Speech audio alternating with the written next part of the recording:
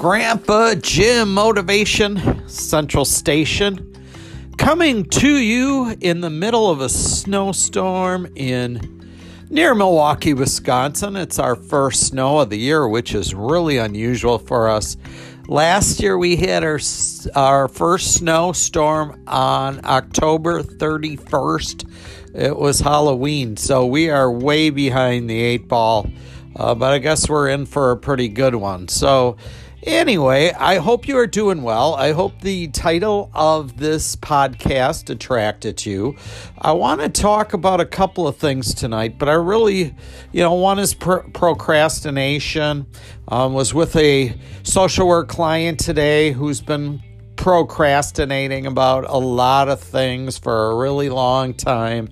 And I'm going to talk about that situation. Maybe you find yourself as a procrastinator, and we could talk about that a little later. But I want to jump in on COVID, the new COVID strand, the new variant, as they say. And a little ahead of the curve on what I'm seeing on the national news. I had made a podcast earlier this morning about what I had heard last night on South African radio in Johannesburg, a station called it's 7:02 a.m. out of Johannesburg. The guy's name of the show is Bugani. Not too many people I know with the name Bugani. Very cool cat, very interesting voice. Got a little bit of that English accent going on. And so one thing they're reporting there, so they had a person that is versed in viruses. I think he was the head of South Africa's, they're our equivalent to our Department of Health for the United States. So this gentleman was on, and they are locking down. There is no, it's just a different variant of the original virus. No, that strand, now they have a new strand, a new variant, and the UK, the United Kingdom, has a new strand, a new variant. The UK one was reported yesterday as I listened to Canadian radio last night. My favorite host is on around 11 our time Central, and I like to listen to him, a guy named Charles Adler, and they were reporting on his show last night that the first UK strand case was there in Calgary. He's on a channel 770 AM out of Calgary, but I think it's a national show that goes all over Canada. The guy is just one of the best people I've ever heard on radio. Thus, I shut the TV off every night, and I like to climb into bed and listen to his broadcast. Very liberal guy, such as moi. I like, I lean a little bit towards helping the guy on the bottom. And then I do get in the richer, like our good friend Mitch McConnell that just shot down $2,000 per person. And what was funny about that is a friend of mine just had a Facebook post about McConnell shutting that down, and he said, hey, thanks, Mitch McConnell. And this other guy came on and he said, oh, they don't want to devalue the dollar, And I'm like, if you would say you don't want to devalue, you don't want to devalue the dollar in the neighborhoods where I provide social work, you never get out of that neighborhood alive, I'm telling you. And the guy that posted it was a cop, too, by the way. So, you better stay close to our good mutual friend, Chris, the police officer. That's just too funny. Anyway, so I'm listening to that first case coming in Canada. I flip over to South African radio out of Johannesburg. And, they're like 12 hours ahead of us, I think. And so it's always the next morning there. It's a morning show. And But they were talking about this new strand and variant. They shut everything down. You cannot go. They shut liquor stores down. They shut, going to the bank. You cannot go to work, and you have to wear a mask or you're fined, So they're not playing with the second strand. The minister there of this health department said that it's taking over the other strand like mad, and all their new cases are the new strand, and people are dropping like flies. And here on the evening news tonight, here in America, they were saying about how it's more contagious, but we think that the vaccination will take care of it. We think they aren't saying definitely. I think they're trying to sugarcoat it here, so it's not a panic. When I listened to South African radio, it was a panic. Okay, they shut down early, they reopened, and now they're shutting it all down again, even tighter than the first time. And that tells me that we're in for another storm, another wave. I hope I'm wrong on this. I hope I'm wrong here in the United States.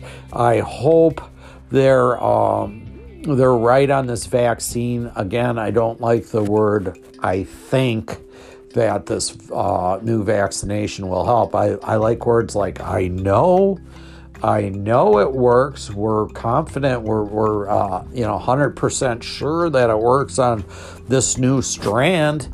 Otherwise we're wasting time right now, I would think. So anyway, so then I want to get into that word to the wise: wear your mask, right? We've been talking about that for day one. Anybody that tunes into this show, I know you're already wearing masks. I'd be shocked if anybody that listens to my podcast don't wear them, because obviously we're kind of cut from the same cloth. And so I want to get into procrastination. So I deal with a client. I'm going to call him Mr. AM, because I always see Mr. AM in the AM. I've never seen him in the afternoon. I have never seen him in the evening. With the type of social work I do, mental health, I provide mental health services. Instead of taking people to treatment homes in our area, we do something called peer support, and we build whole teams around people right in their houses. So I may stop by once or twice a week. Then maybe they have a full-blown social worker that helps them with housing and finances and all that. My main function is to just hang out with people. I was once in recovery myself many years ago. I've talked many times about how I was a childhood alcoholic, and I've been sober many, many years, and just have a passion to help others. And so, my job is to really just model recovery behavior. What does it look like? And, try to assist. And this person did, he was drinking a case of beer a day. I think I mentioned him maybe recently on another podcast, but I met him probably a year and a half ago, 2 years ago. And for the majority of the time, just up to maybe August, maybe even a little before that, I'm going to give him the benefit of the doubt. Maybe in July, he quit drinking. So he still smokes marijuana like a madman, and we meet people where they're at. So to be in this program, they don't need to be 100%. They don't need to be 100% sober. And I used to work in a treatment center, and the psychiatrist, every treatment center has a psychiatrist tied to it. So a psychiatrist is somebody that has a medical degree, and then they also have they've done 10 years working on the medical degree, and also in mental health and anything psychiatric. And so you are the eyes and ears when you're a counselor in a treatment facility, you actually, the doctor doesn't have time to see everybody, so we gather information, we do assessments. That's your role when you are a drug and alcohol counselor. And then typically at the end of the month, you bring all your files to a psychiatrist, and they will go through these files, and they just spot check them. So maybe I'm working with 25 clients throughout the month, and they will come in and say, give me that file, that one there. They might grab 3 to 5 files, and then you're gonna go through each one, and you are going to tell them what's going on with each client type thing. So this gentleman that I've been working with, Mr. AM. Mr. AM is a procrastinator to the highest nth degree. There are things that I've been working on with him. I first originally picked him up at one of the first places he wanted to go after that year and a half was back to a treatment center that he just got out of. And so we went back, and he was trying to get his clothes. And he also, in my assessment, he has some frontal lobe damage. That is where all your impulse control is. And so I take him shopping. Usually he likes to go grocery shopping.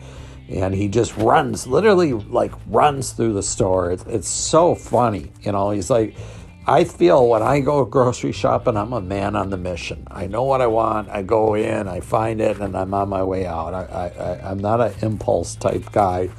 And he's not either. And the same trip with, it takes him 20 minutes to go through this very monstrous grocery food chain that we have here in our state. It's like, football fields. It's like the warehouse of all savings, and there's awesome buys in there. It's a great thing for, especially for a person like himself that's on disability that doesn't have much income. And it's a great way to get good buys and really stretch the dollar. So that's the good thing about it. But he goes through this thing. Now, mind you, it's like 6 football fields in about 20 minutes, and I'm fast, but I'm probably like 40 minutes getting through there. And the average person probably is an hour plus. So anyway, so that's typical of his behavior. And the other is these large, long, prolonged procrastination. So I meet him a year and a half ago, and he's after getting his clothes back. So he left this treatment center. They said, you can go. And he's like, give me a ride. And he didn't take any of his stuff. And then he decides we're going to go back there probably a month and a half after he was released from there. We go back. They don't have any of his stuff. And they promised to buy him a Packer coat, Green Bay Packer coat. And so for a year and a half, we're still talking about the same thing. And our thing as peer supports is to help and assist them. We're never supposed to do their work for them. We're supposed to encourage them, give them thoughts and ideas. So anyways, if you are a procrastinator, hopefully not to that degree, right? Hopefully, you are a little more timely than that. But I'm going to give you, it's real simple how to quit being a procrastinator. If you want to eat good food, eat it now. Next time you go to the refrigerator, you pull out the green leafy salad and you eat it now, right? And then the next time, if you want to stay on that healthy diet, you go back to that refrigerator and you pick out that healthy thing and you eat it now. If you want to get your Packer coat back from a treatment center after a year and a half, you need to take action. Number one, I wouldn't let it go that long. Number two, we talked about getting a picture, finding one on Amazon, sending the exact coat that he would like, and sending him the link and his information so they can just purchase it. Like, he wants them to go out and get a coat for him, and he picks. They're not geared to do that, right? So, we're talking about that. So, but if you want your Packer coat, you need to do it now. You need to go on Amazon, you need to click, and now that's the only way you get it done. The rest of it is emotional and mental turmoil. I have a gutter cleaning business, and 9 out of 10 times, no, I'm going to say 99 out of 100 times, job's immaculate. Every once in a while, I'm working with a crew, we miss something, and so I go right back. I cannot go to bed at night knowing that this is hanging over my head. And maybe that's just something innate in me, and I'm very fortunate to have that, I guess. I don't know. But my point is to do it and attack it now. So if you have a bill that you got to get paid, or and you can't pay it, just start taking that action and talk to the lender and say, hey, how can we handle this? And people really appreciate the, action and responsibility. And then, if you want to own life and you want to be just the happiest person on earth, and anybody that's been listening to this podcast, it's go help another person. Find somebody that needs help, somebody that needs a friend. They're waiting for you. Most of the majority of my caseload that I work with are people that are isolated and they don't have many friends, and they're all looking for friends. So I try to get them together monthly, and we try to get them to exchange phone numbers and stuff like that, and then they create good relationships. There's been many friendships born out of that little meeting there. So anyway, glad you're on here today. Please be cautious of this new virus. Please mask up, wash the hands, right? We've heard this so many times that we don't want to hear it again. But I'm telling you, South Africa is shutting it down. And so I'm praying for everybody, hoping everybody does well. Hey, look at the bright side of things. We got 2021 coming up. I heard there is a great tradition where at the stroke of midnight, you're supposed to open all your windows and all your doors. You're supposed to open them up, and you're supposed to let the old year get out of your house. We're all going to be happy to get COVID out of our house, but I'm just going to make sure, or 2020 out of our house, and I'm going to make sure it gets out. I'm going to go and get one of my leaf blowers, and I'm going to bring it inside. I'm going to rev it up to make sure 2020 gets out of my house and onto the new year. So hopefully we do have a better year coming. I'm hoping and praying that we do. So hey, have a wonderful, great one. If you feel you don't have anything to give anybody, you don't need material. Just give them that beautiful smile you have, and I know you can do that. So you have a wonderful, great one, and it's great hanging out with you. And when we meet again, it probably will be 2021. And y'all have a wonderful holiday and live life to the full.